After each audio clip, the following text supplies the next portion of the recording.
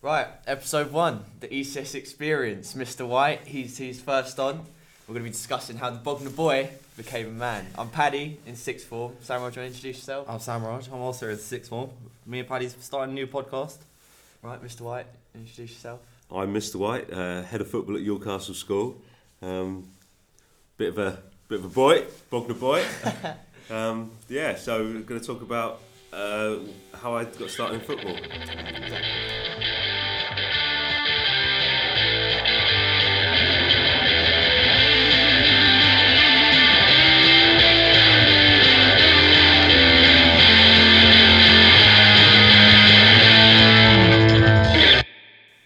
So, Mr. White, how did you first get scouted into academy football?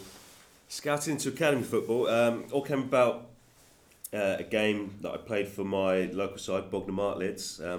We went on an end of season tour to sunny Isle of Wight. Ooh. And it was there where one of the Portsmouth FC scouts noticed my ability, and it was soon after the game, after we got back from the tour, phone call to my parents to invite me to come training for Portsmouth, which I did every Thursday, and things went from there. How did that feel to be noticed? Didn't really feel like anything at the time, but I can remember, and being an Arsenal fan, the first actual competitive game I had to play for them was against Arsenal. Big game for you then, yeah? It was a big game for me, and we'd driven up one of the days during half term. Got to Arsenal's training ground to be greeted by a couple of my heroes, Tony Adams and Ian Wright. It was all while George Graham was still the manager, so I was a little bit in awe. But then it was a slightly funny game because as we're getting changed to go and play, a little bit of commotion between both of the coaches.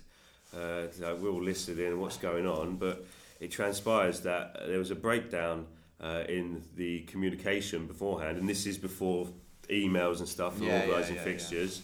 We're playing the wrong team.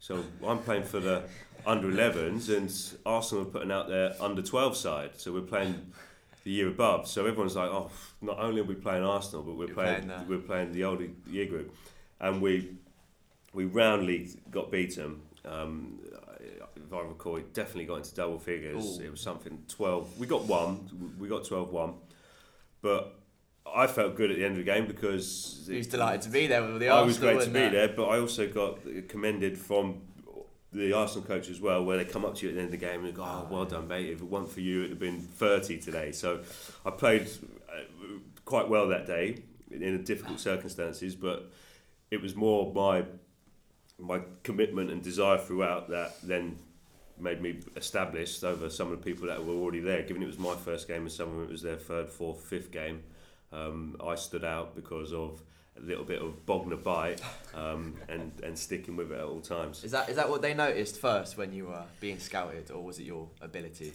I think I did have a certain amount of ability, but I think I had more hunger and desire more than anything else. I didn't. And this is again in the 90s football. I didn't shy out of a tackle, and it was. I can imagine. It's not something that would probably get me spotted in the current day. Or maybe for the wrong reasons. Yes. These days. Yes, I'd have had a career in the 80s. Not quite now. So when you were sort of growing up in the academy, sort of our age, 15, 16, 17, whatever, how did you being in an academy affect your academics, and how did you deal with the pressures that many people at the school are going through, this sort of time as well? Again, it's moved on in the sense that we didn't have things like day release when I was in an academy, so you didn't have to take a day off of school and then have to catch up on that day to have your studies. Yeah. You say pressure, it didn't feel pressurised in any way. It was a commitment on time to have to be away a Tuesday evening, a Thursday evening to do the training, but I'm not going to shed myself in some great light here, but catching up on work didn't really affect me because I just didn't catch up on work. Yeah, it was all football. It was all football, and probably wrongly, when I did get offered the contract and Portsmouth said to me, and this was at the end of year 10, Portsmouth said to me, we're going to have you, you're going to be with us at the end of year 11, we're going to give you a YTS contract at 16. I completely then switched off from academic life. If you could go back, would you? If I could go back, I would. I was very fortunate in that I did switch off from academic life, but I turned up for the exams in June and July and was able to secure reasonable enough grades. Not the best grades I could have, but I managed to get my C's in English, maths, science, and I got C's. What you needed, yeah. I got what I needed, but there were probably others in my peer group at Portsmouth who didn't get what they needed, and have suffered the consequences of that. How did your peer group at school find it, seeing that you're going to become this professional footballer? And did they think you were better than them, or were you quite grounded? I'd like to think I was quite grounded. I don't think. And you weren't giving it the big around school. No, I didn't, and I think that maybe be to my detriment a little bit. When I look back on my career and the reasons for my career ending, not having a little bit of an arrogant streak and being a big time Charlie hindered me. I think the ones that were a bit arrogant, they made it. Yes, they do. You need to have, confidence. And it isn't. I don't like the word arrogant, but there's a fine line between confidence, overconfidence, then bordering into arrogance. But you look at all the best players currently playing in the Premier League, and they all have a little bit of something about them, a nasty streak in them. And unfortunately, I'm not nasty. I'm too nice. No, of course not. So with all those positives, I'm sure there were some funny moments throughout. So was one that sticks in your head still today? One that sticks in my head, everyone's obviously very familiar with Harry Redknapp and how much of a superstar he is now. One of my memories of him, though, or probably his memories of me, and one and only memory of me before I was completely discarded from first team action, was a morning where I was slightly flagging going into training. I hadn't probably lived the professional lifestyle the night before. A regular occurrence? No, not a regular occurrence, but on this occasion I was on time for training, but I needed a little bit of energy, so I snuck up to the canteen above the changing rooms before training. I was sneaking a quick cup of tea before going out to do my duties. That would be a big no-no even in today's game, tea being a diuretic and dehydrating. But I needed something to wake me up. The tea wasn't quite doing the trick, so I got myself a Kit Kat as well from the vending machine. Again, in a professional football club, the vending machine wouldn't be there to this day, so I might, if I was to live my life again in today's climate, I wouldn't have made this mistake. But I got a Kit Kat, and I was dipping the Kit Kat into the cup of tea 5 minutes before training, and Harry Redknapp, not best pleased. He wasn't best pleased. I saw him come up, and I sort of turned. I swiveled round in the chair to hide my back to him, but he saw it straight away, and there was a few swear words. A very prominent swear word beginning with F that I'm sure you could imagine. He repeated over and over with Kit Kat afterwards. Effing Kit Kat. Effing Kit Kat. What are you doing? Effing Kit Kat. You're about to go out and train. Effing Kit Kat. Well, amongst all of the swear words and the abuse you received off of the lad Harry Redknapp, what was your sort of best memory from either playing or just being around sort of professional environment for the years you were? Looking back now, you don't realise it at the time, but the best moment was to get up in the morning and play football, and that be your living. I woke up in the morning, I got into training, I got my kit on, I went and played football for 2 hours, and then I was getting paid for doing that, and I didn't realise it at the time. And there were moments where I'd be out there and I'd rather be anywhere else but football training. But now I realise that I wouldn't rather be anywhere else than football training. When I'm teaching year 12 A level, and they're all looking at me with, with their tongues hanging out and, what's going on, sir? And I do realise then that, I was wrong at 18 to think I'd not want to be football trainer. I'd rather be football training than teaching. It's a wonderful thing to. You got a match that sticks out in your head? A match that sticks out in my head. Southern Junior Floodlit Cup final. Big game. Portsmouth under 18s versus Wolves under 18s at Molineux. Portsmouth had never won anything at youth team level. This was, it doesn't sound, Southern Junior Floodlit Cup final doesn't sound very enticing, but it was a big competition at that time. And Wolves had players like the Lescott brothers, Joe Lescott. He had a twin brother as well that didn't quite make the grade, but they were a good side. And the match went to penalties. And then got to 5-5 in the penalty shootout. Obviously, me being a tough tackling midfielder, I wasn't in the original 5 to take the penalties, and I was hoping it was going to be resolved one way or another before it got to my turn. But it hadn't. It got to 5-5. I'd actually rather Wolves had won it. So you didn't have to take. So I didn't have to take one. And then 5-5, and then it became 6-6. I got all the way to 7th, and I stepped up. Slotted the penalty home. I say I slotted it home. The keeper got a big touch. The keeper should have saved it. He didn't. They took their next penalty. Our keeper saved it. Rob Hannam, Irishman, and cue wild celebrations, and a very fun coach journey all the way. Big back night to on the Portsmouth. Town after celebrate. Yes. The winning penalty, Mr. White. Winning penalty. Yeah, I made the back page of the Portsmouth Evening News. That's what we would aspire to reach. I don't know where that clipping is, but my mum's probably got it somewhere. She did save some of the things that used to happen. Well, considering all the highs from your 18s football, how did it feel once you got dropped and that was it? That this was your whole life, and then it slipped away from you.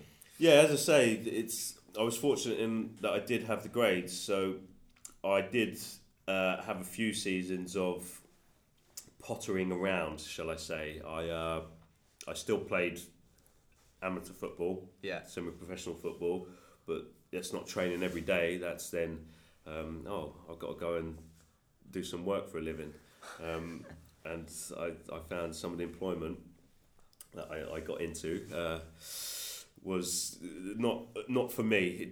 It wasn't stimulating. So fortunately, with my grades, I was able to then go to university as a mature student to enable me to get into this route way, because box packing, which is what I was doing. Not very exhilarating. It wasn't very exhilarating at all. Box packing on a conveyor belt line, not fun at all. How was sort of in between that? I remember you talking about before. You went to America for a bit and had a little tour of America. Yeah, I did have a little tour of America. Again, that's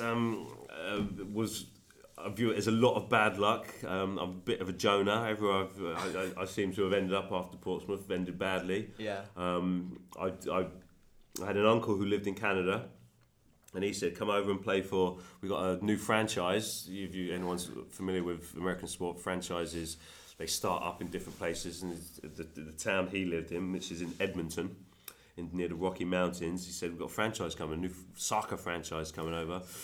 Why don't you have a go at playing for them?" And I went over and played for them. It was professional still. It wasn't as much as I'd been paid, but it was still being a professional footballer. But unfortunately, soccer didn't really take off in Edmonton. It's a big ice hockey town, and the male soccer was inferior to female soccer over in Canada. They just weren't generating any money, no crowds. In fact, the men's football was the warm-up act for the girls coming on afterwards, where the stadiums were full, but the men's stadiums were empty. And about 2-3 months into my American dream, the club had folded, and I was there over in the States, and what am I going to do now, sort of thing. So took a little gap here. I took a little gap here and hired a car and just toured America for went and lived good part of a year, but wasted all my money in that period. As every student should. As every student should, yeah. The final destination of my American tour, funnily enough, was Las Vegas. It all ended there, and it all ended badly. As all good stories do. So, how do you deal with it now? Do you look back at regret, or do you look back at it positively? A mixture. There are a lot of positive bits that I still look back on, but I do still look back on with some bitterness in certain regards, particularly when I still to this day see people that I used to play with playing on TV, and I think, I'm better than that person. I'm better than that person. I still think that, but yeah, mostly it was a positive experience. Yeah. Does it seriously affect your mental health? Because it would, some people. I think it's important to talk about it as well. Or has it done in previous? It's not something I've not broached this subject, no, and I've not, but with the prevalence of mental health in the media, I would say there were periods, probably on leaving Portsmouth, where my mental health did suffer. Yeah. And actually, when I look back on what the club did for me, probably was not enough. And given that I'd been there since 11 years old, and then left at 23 years old, and just to get up and walk out the door and that was it. Not go back. But yeah, there was no aftercare or phone calls or anything to see how you were getting on, or any route ways to get you into employment. It was, okay, you're a professional footballer, we love you. Then next day you're out the door. You're out the door, and you're fending for yourself. Where actually, as a professional footballer, you have everything done for you. Yeah. Like players coming over to the Premier League, particularly players that are not native English speakers, will come over and they'll just have their lives taken care of. They'll have someone look out, they'll get a house, they'll get this, that, and the other. They'll have a chef, they'll have everything you could want. So you can just go in the morning and focus on football training, and everything is done for you. And then when the club don't want you anymore and that's all taken away, it's a quite daunting experience. Well, you'd like to think that's changed now. You would like to think it's changed, and I think with the vast amount of money that's involved in the game, you would think it has changed, but the academy pressures still seem to be the same. What advice would you give kids in our school, especially who are playing professional sport in all, cricket, football or rugby? I think the advice you'd have to be aware of how cutthroat the business is. It's you have to have a plan B. You need a plan B. It's yes, you want to be confident and go into it thinking I am going to be the man. I'm going to do everything to be the man. But you have to have a route way, knowing that it's all going to end one day. Right. Thank you very much, Mr. White. You're welcome. Really appreciate it. No, Take care. That's our first ECS experience, yeah? It's all done. Hope you enjoyed it. Thank you very much for listening, and